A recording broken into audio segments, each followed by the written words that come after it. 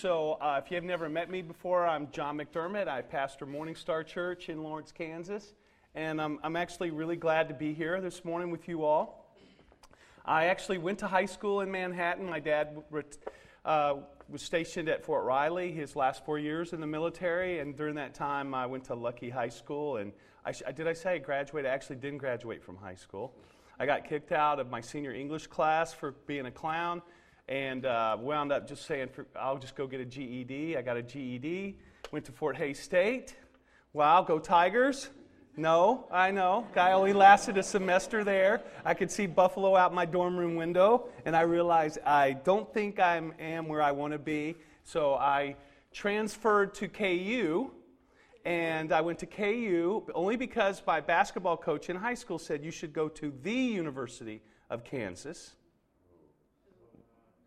And so that's where I went there. So anyway, but that's not why I went. Actually, I went because I knew that my life needed to change, and if I would have stayed here at K-State, it would have been high school plus, and I would have had the same results as I did in high school, not graduating. So anyway, enough about me.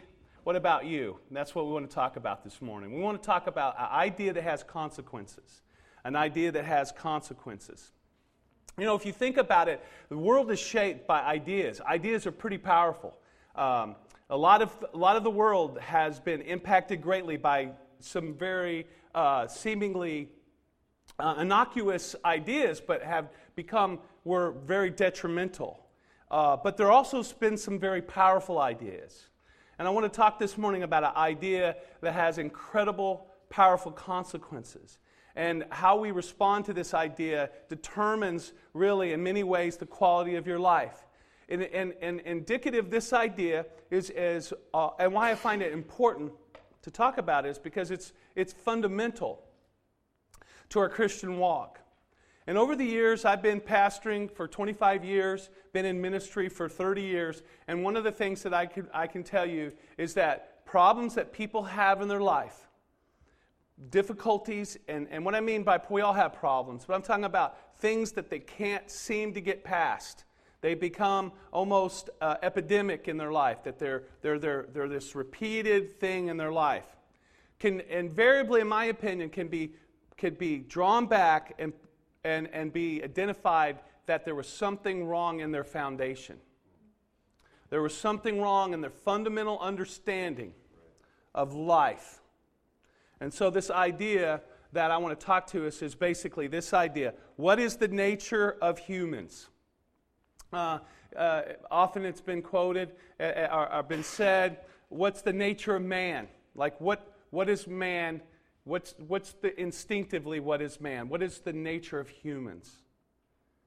And over the years, I have found that this idea could be answered in two primary ways, but I'm going to give us three. Two of them are very similar. There's just a little difference, subtle difference in them, but these there's two major responses to this. What is the nature of humans?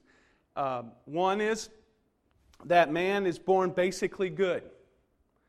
That man is inherently good. They are born good, and they may make some mistakes. They may falter. They may do something wrong, but that they are, when they do something wrong, they're acting in disharmony with their nature, that they're born basically good, that man's born basically good. Now, a deviation of that, and more of a religious idea of this, is what we can say is man is born with an original sin. That man is born basically good, that their nature is bent towards being good. Left alone, man will do good. Left to themselves, that man would be will do good. But because of what Adam and Eve did, Adam and Eve sinned, that everyone is born with an original sin. That they already have a mark against them in their cosmic account. That they are born with a sin. A dark spot on their soul. That their soul is basically good, but they have a sin that has been attributed to them because of what Adam and Eve did in the garden.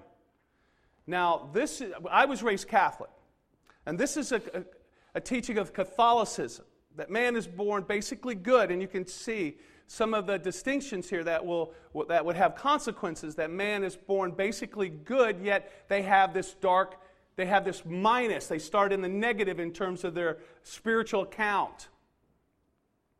And that gives credence and reasoning behind why in the Catholic Church that they are quick to baptize babies, because it's baptizing the baby that they remove this original sin, so that if a baby dies within this understanding because they have a sin against them, that they aren't allowed to go to heaven, where they need that water baptism to remove that sin, that negative account from their soul.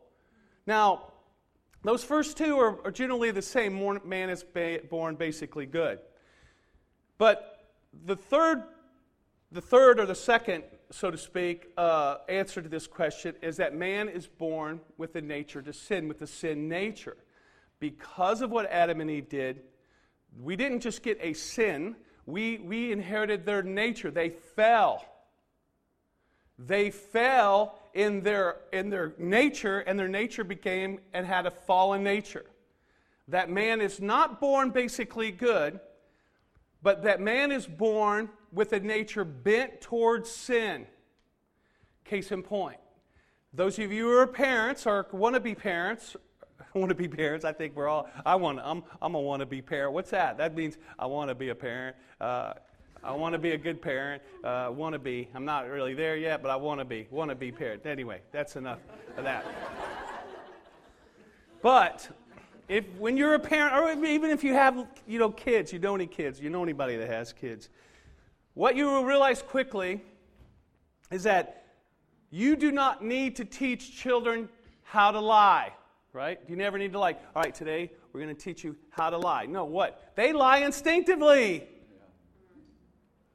What do you have to teach them? How to tell the truth. So that is kind of a case in point that we are born because of what Adam and Eve did, and this is the idea that we want to unpack, because our understanding of this fundamental biblical truth is that if we think that man now is born basically good, our response to a lot of things is going to be different than if we realize that man is born fallen, with a nature not bent towards good, but a nature bent towards sin, that man left alone is not righteous. Man left to themselves is unrighteous. Now, the biblical answer to this question, and this is what's so important, the biblical answer to this question, what is the nature of humans? The biblical answer to this question separates true Christianity from all other religions, theologies, and philosophies. Now, what I'm talking about this morning is really right out of the Kingdom Living 1 that we do, which is so interesting. Jonathan was a big part of writing this, and other pastors, myself included, within our network of churches. And we wrote this again because we want people to have a foundation, a good, solid foundation. The Bible says, if a foundation is destroyed, what can the righteous do? Your life, in many ways, is going to be determined by the foundation that you lay. If it's a foundation laid in truth with the fundamental foundational teachings of the Bible, you're going to have an ability to succeed in life. But if you're faulty in one area of your foundation, no matter how well you build upon that, you run the risk of it imploding over time because of the pressure of life becomes so great. Your foundation isn't able to support it.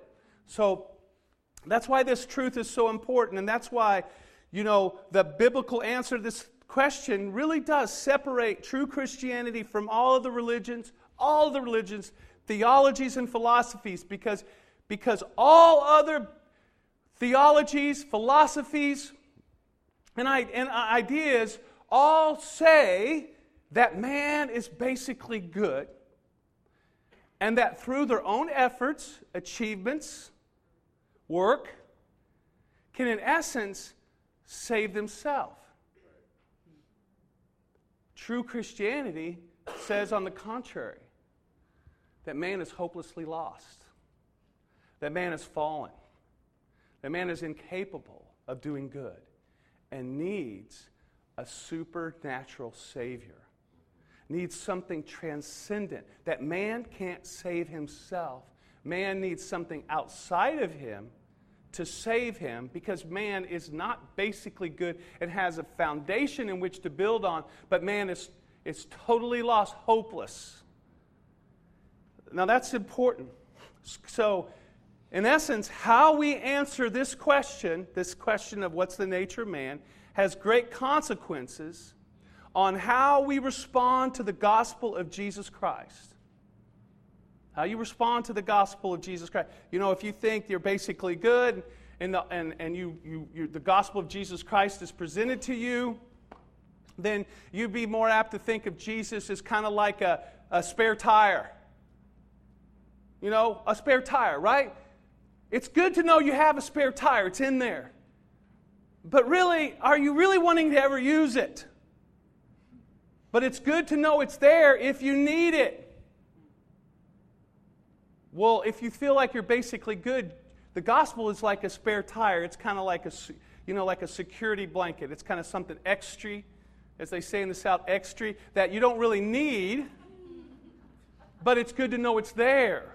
Like you're going to live your life because you're basically good, but you know if you really blunder, you know you got a sweet Savior that'll just kind of like help you out in the jam. So how the way we answer that question really does affect how we respond to the gospel of Jesus Christ, and we're going to look at that and how we now live. How do we live? See, if you're born basically good, you kind of think, you know, you might need a little makeover. But if you realize that you're actually, truth is that you're not basically good, that you are fallen, both in what you've done, not just from what you've done, how you think, what your understanding is. Oh gosh, please don't tell us this, John. Yes, I am. How you feel. Oh, how you feel. Oh no, you mean my feelings are true, right? No, only if they're true. Are they true?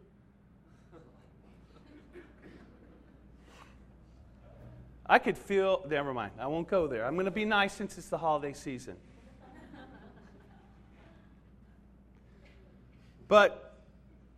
And it also affects how we engage the world around us. And this is so powerful. I was just thinking about this during worship. If I feel like we're each born basically good and that we don't need something supernatural, Savior, or transcendent, I'm able to evaluate other people and to judge other people, right?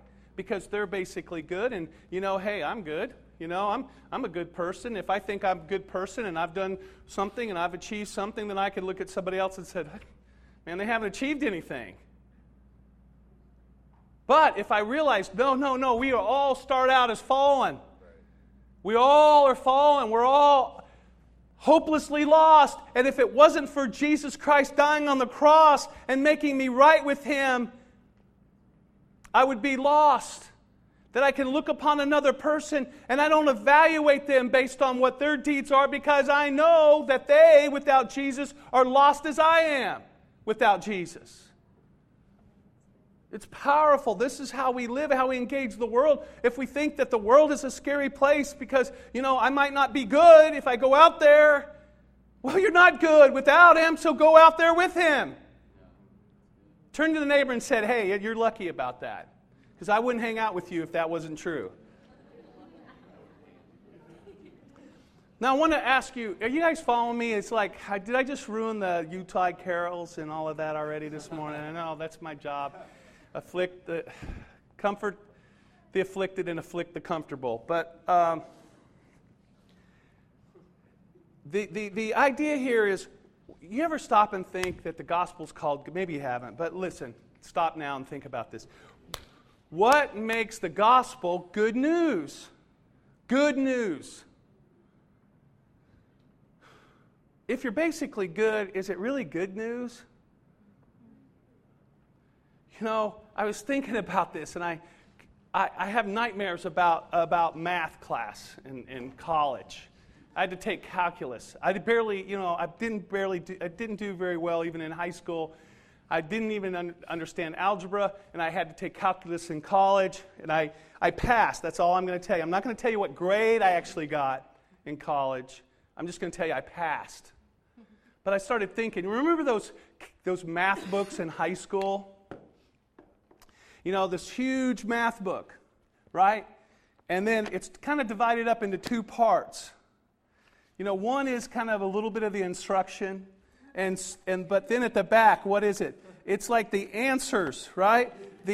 And to our misgiving, it was the odd answers, right? So this is the answers, right? These are the answers. What is all this? This is the problem.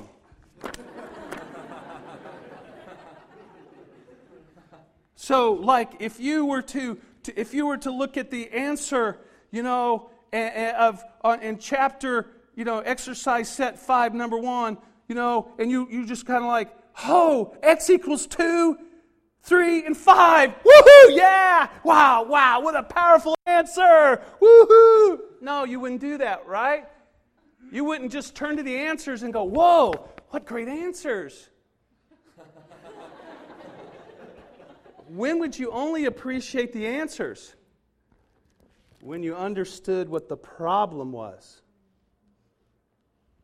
See, we don't understand who Jesus really is, the answer, until we first understand what's the problem.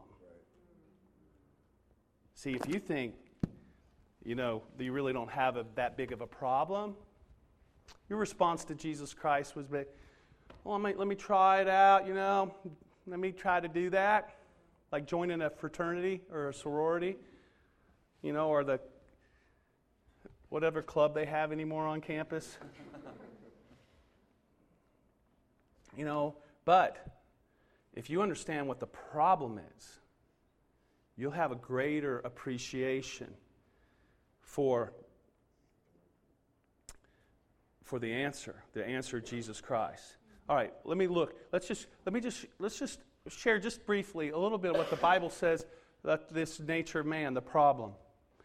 In Genesis 6, verse 5 and 6, right after the fall, not too far after the fall, this is what God says. It says, "Then the Lord saw that the wickedness of man was great on the earth." He did not say that man was great. He said that the wickedness of man was great on the earth. And that, this is interesting, and that listen to this, that every intent of the thoughts of his heart was only, every thought only, evil continually. The Lord was sorry that he had made man on the earth, and he was grieved in his heart. Romans 3, verse 9 says this, "What then? Are we better than they? Not at all. For we have already charged that both Jews and Greeks are all under sin." Jews and Greeks, that's everyone, are all under sin. As it is written, "There is none righteous." None righteous. Now I know this is like abrasive to our pride in our our idea of the dignity of man. But this is the description of our fallen state. There is none righteous, not even one. There is none who understands, right? Not just that they don't understand even. There's none who understands. There's no one who seeks for God. No one who seeks for God. You know, I was thinking about this, how, you know, the term that you hear sometimes people say, and I've said it too, so, you know, it's like people say, "Man, I found God. I found Jesus." And you stop and think about it. You found Jesus? Well, wait. I don't think Jesus was lost. I think you were lost. Jesus found you.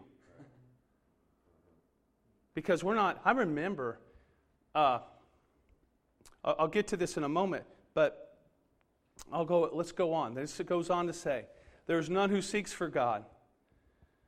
All have turned aside. Together they have become useless. There is none who does good. There is not even one. You know, when we think about that, it paints a pretty good understanding of what's the nature of man. And that, interesting in light of celebrating the 500-year anniversary of Martin Luther starting the Reformation by nailing the 95 Theses to the Wittenberg church door. 500 years, that at the heart of the Reformation was this truth about the nature of man, and that the phrase coined was total depravity. Look, we're just not people that have done wrong. We're people by our nature who are wrong. And that we need something outside of ourselves to save us. Total depravity. But it goes on to say, though, in Ephesians 2, it says this, though. For by grace you have been saved through faith. And this is the call of the Reformation. For by grace you have been saved through faith, and that not of yourselves, it is the gift of God, not as a result of works, so that no one may boast. So the first consequence, an appropriate consequence of having this idea that has consequence, embracing this idea that has consequence, the first consequence should be humility in us. A deep humility that says to us, by grace you've been saved through faith, and that not of yourselves, it's the gift of God. It's not a result of works, so that no one may boast. It's like humility. That there should be a deep humility in understanding that while we were yet sinners, Christ died for us. You know, not like when Jesus wasn't looking like, oh, man, John Griffith, he's on the upswing, man. He's like a stock offering. It's a small startup company that has great potential. I'm gonna invest in that. Okay, John, no. When you were at your worst, when you had no hope of potential, Christ died for you. While you were yet a sinner, that humility produces this security. This humility produces a faith in what Jesus Christ has done.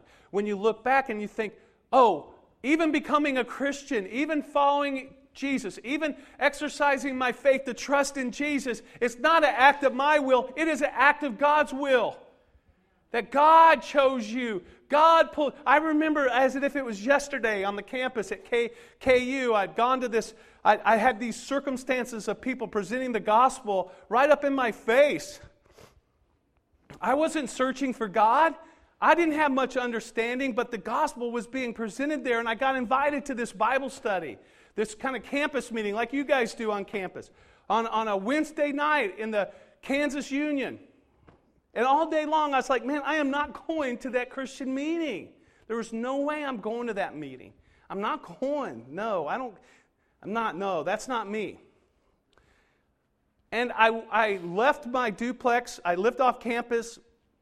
I went into this store, and I was like, man, there's no way I'm going to that meeting. But I kept saying that. Over and over. I'm not going to that meeting. Looking back, I'm like fighting somebody. No, I'm not going to that meeting. And so I walk up 27th and Iowa. I walk out of this store and an intersection, and a bus that's going out to pick up and going to be headed right onto campus. I'm at the light, and all of a sudden the light turns from green, yellow, red, just like that, and the bus stops. And to this day, I don't know what happened, but I found myself getting on that bus. And I remember the bus driver looking at me and saying, hey, buddy, you're lucky I'm a substitute bus driver, because this is no bus stop, and he would never let you on this bus. I'm like, sure, pal. But anyway, I wound up,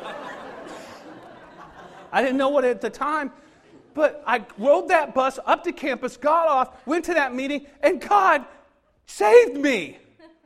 Wow. That's awesome. I didn't do anything.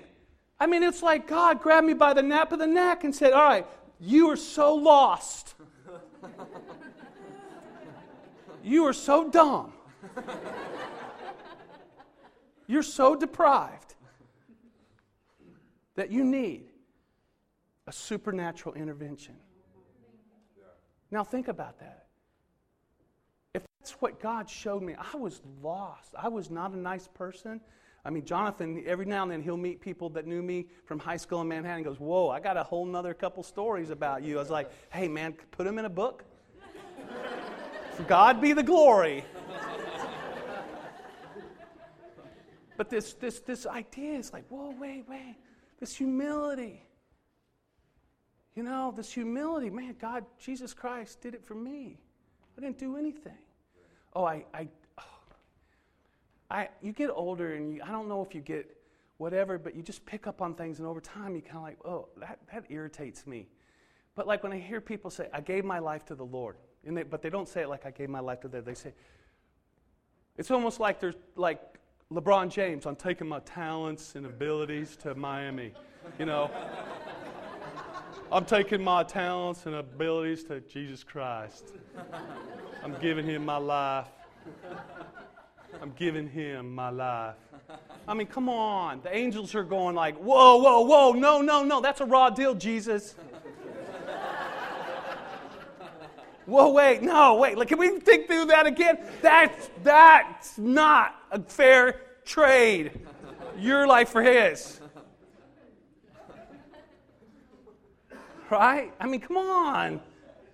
But what does that say? For God so loved the world. Whoa. Not that the world deserved his love. Hey, it's about time you started appreciating us here. Loved us. You should have loved us a long time ago. No. For God so loved the world. While you were yet a sinner, Christ died for you. Not when you were getting on the working it up. Wait, I'm getting some momentum here. I'm kind of like... Let it go.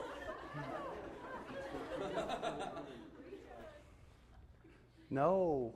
Humility. Why? Totally depraved. Have nothing to offer Jesus whatsoever. Why then? Why? For God so loved the world that he gave his only begotten Son. Wow. That makes you appreciate the answer a whole lot more. It makes you want to glorify Jesus Christ and God. Wow, what a wonderful Savior.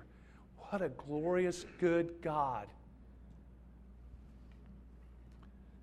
Also, this humility produces in us something that I am particularly keen on as well, is that this humility causes us to understand that our guilt or any shame that we have should not be a result or based on what was done to us.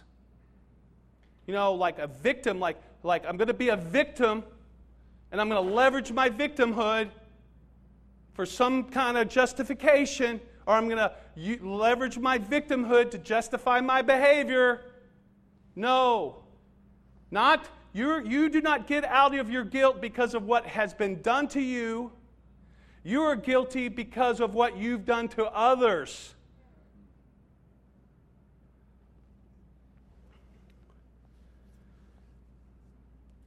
The second thing that this should be a second consequence of embracing this idea of the biblical view of the nature of man is gratitude.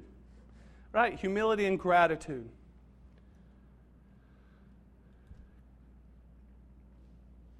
An immense gratitude. You know, this gratitude produces in us ability to forgive. Right?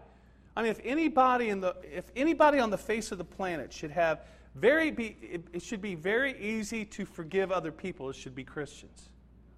Because you should be understanding on your foundation. That's what it's like when I run into people and they're like, well, I'm not going to forgive that person. I'm like, whoa, wait, where's your foundation at?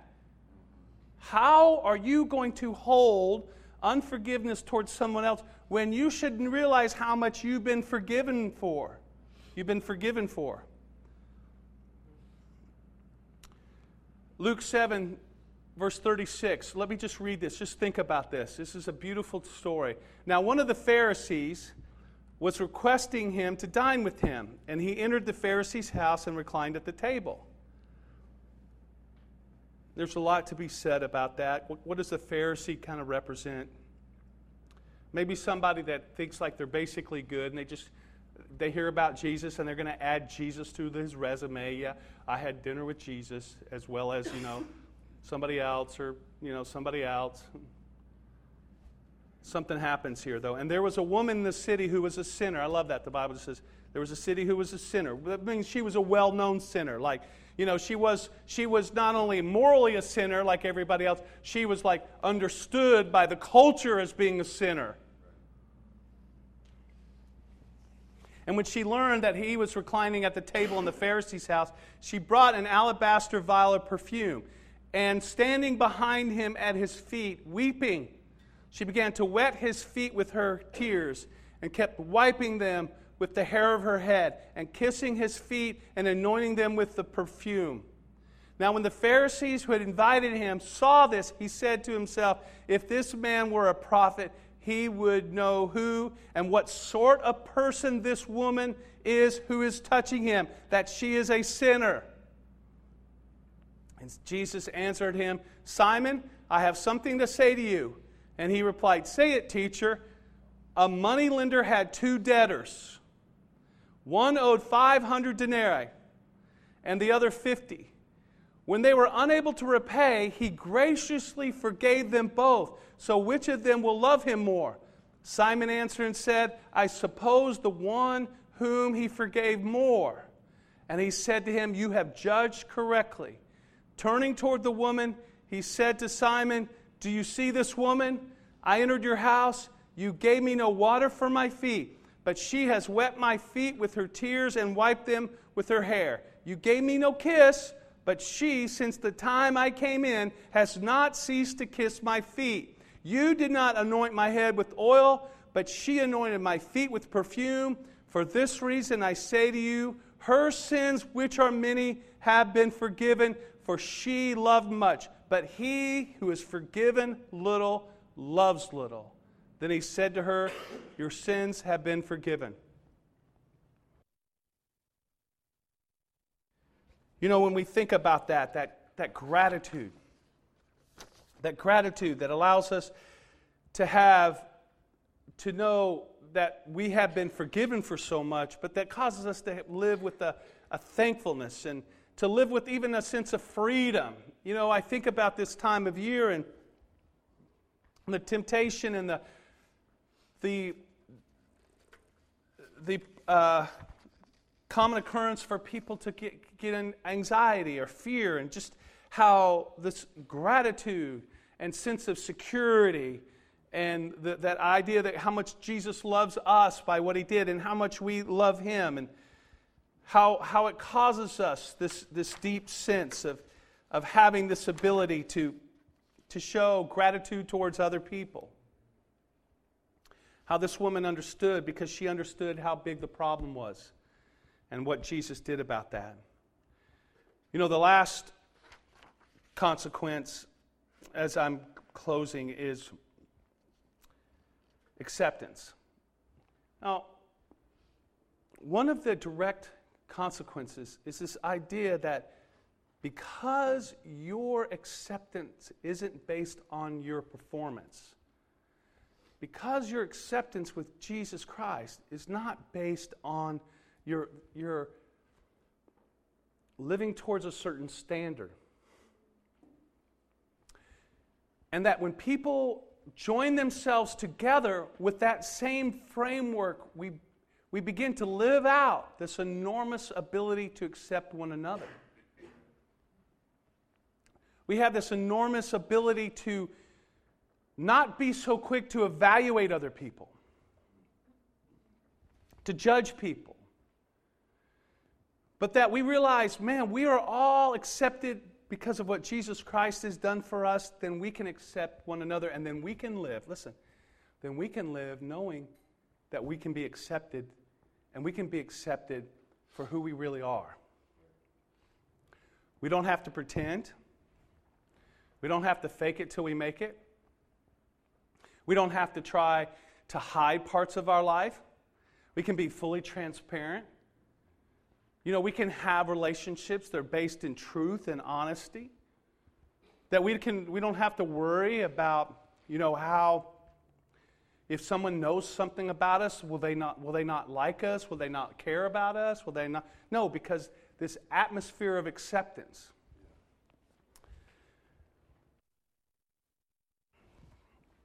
Recently, a friend of mine, I was thinking about this, but a friend of mine, a couple weeks ago, on a Monday, because he knows that that's kind of my day that I don't have anything going on, and I can kind of take it a little slower. He called me up about 8 o'clock. He goes, hey, there's a new hot yoga place that opened up. You want to go to a hot yoga class at 9:30 this morning? And so I know when you look at me, you first glance, you think, oh, yeah, of course. He looks like he does yoga frequently. I know, just kind of have that look about me. And so I thought, what the heck, it's just yoga, It's hot. I do okay in the heat, So, I'll go. What the heck? And, what's the worst thing that can happen, So I go, and it's in a little studio not too far from my house, and that it has a big, huge wall of mirrors, and so you get in there and you put your mat, and you're staring at the mirror, and then so to my right is this woman, and she's already in there stretching, and then I put my mat, and then my buddies to my left, and on the other side of him is another woman. And so, we were in there, and so the instructor's standing behind us, and she says, okay, let's start. And so they all know to start, and she goes, this is the child pose. We're on our knees, and our hands out in front of our heads, and our head down. She goes, this is the child pose. And so if you ever get tired, this is a good place to return back to. I was like, okay, that's good to know, I'm probably not going to get that tired, but hey, all right, it's good to know. So about 10 minutes into it, just to say, she's like, okay, find your breath. And she's saying things. I have no idea what she's saying, but I'm looking, in the mirror and next to me to see, what are everybody else doing, And so about, 10 minutes into it, she goes, find your breath. And I'm like, I can't find it. Where'd it go? I'm looking everywhere. I can't find it. I am huffing and puffing. And then she says, and I can catch this, she says, okay, look behind you and find the right, with your right hand, look back and find the right inside part of your ankle.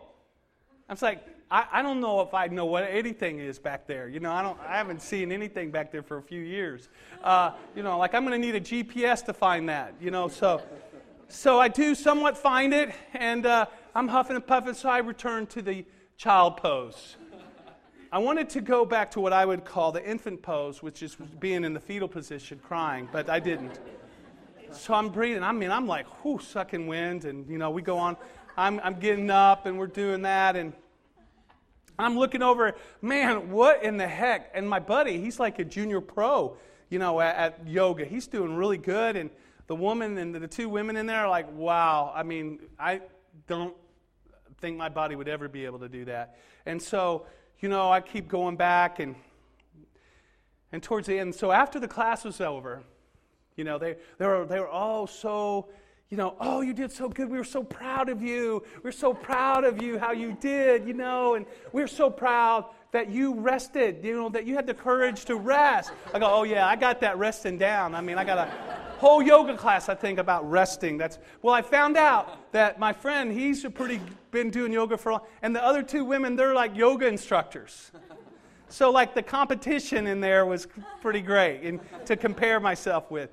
But they were so sweet, they were so nice about how, oh, you did so good. And I thought, man, you're lying. But I started thinking about how, in the church, many times when people maybe come or they're new, and they see other people, there seemed like they're doing so well, and, oh, that could be discouraging, but this idea that, no, we are all accepted in the beloved. because of our fundamental understanding that without Jesus Christ, all of us are toast. But through Jesus Christ, we have this gift of His grace to make us right with God, to cause us to grow. That we can, that we all can encourage and support one another in knowing what Jesus Christ has done for us. And living us out in a way of lifting people up and being supportive of one another because of this enormous thing that Jesus Christ has done for us. That we understand the problem, which makes us appreciate the great, great solution we have in Jesus Christ. Amen. Let me pray for us. Father, I thank You, Lord, for Your goodness, Your kindness, Your great gift to us. Lord, I pray that You would mark our hearts with this understanding, that we wouldn't fall prey to pride, ingratitude, blaming. But Lord, we'd have a humility, a gratitude, and acceptance.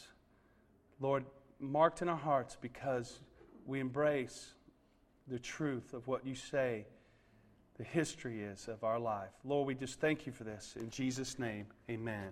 Amen.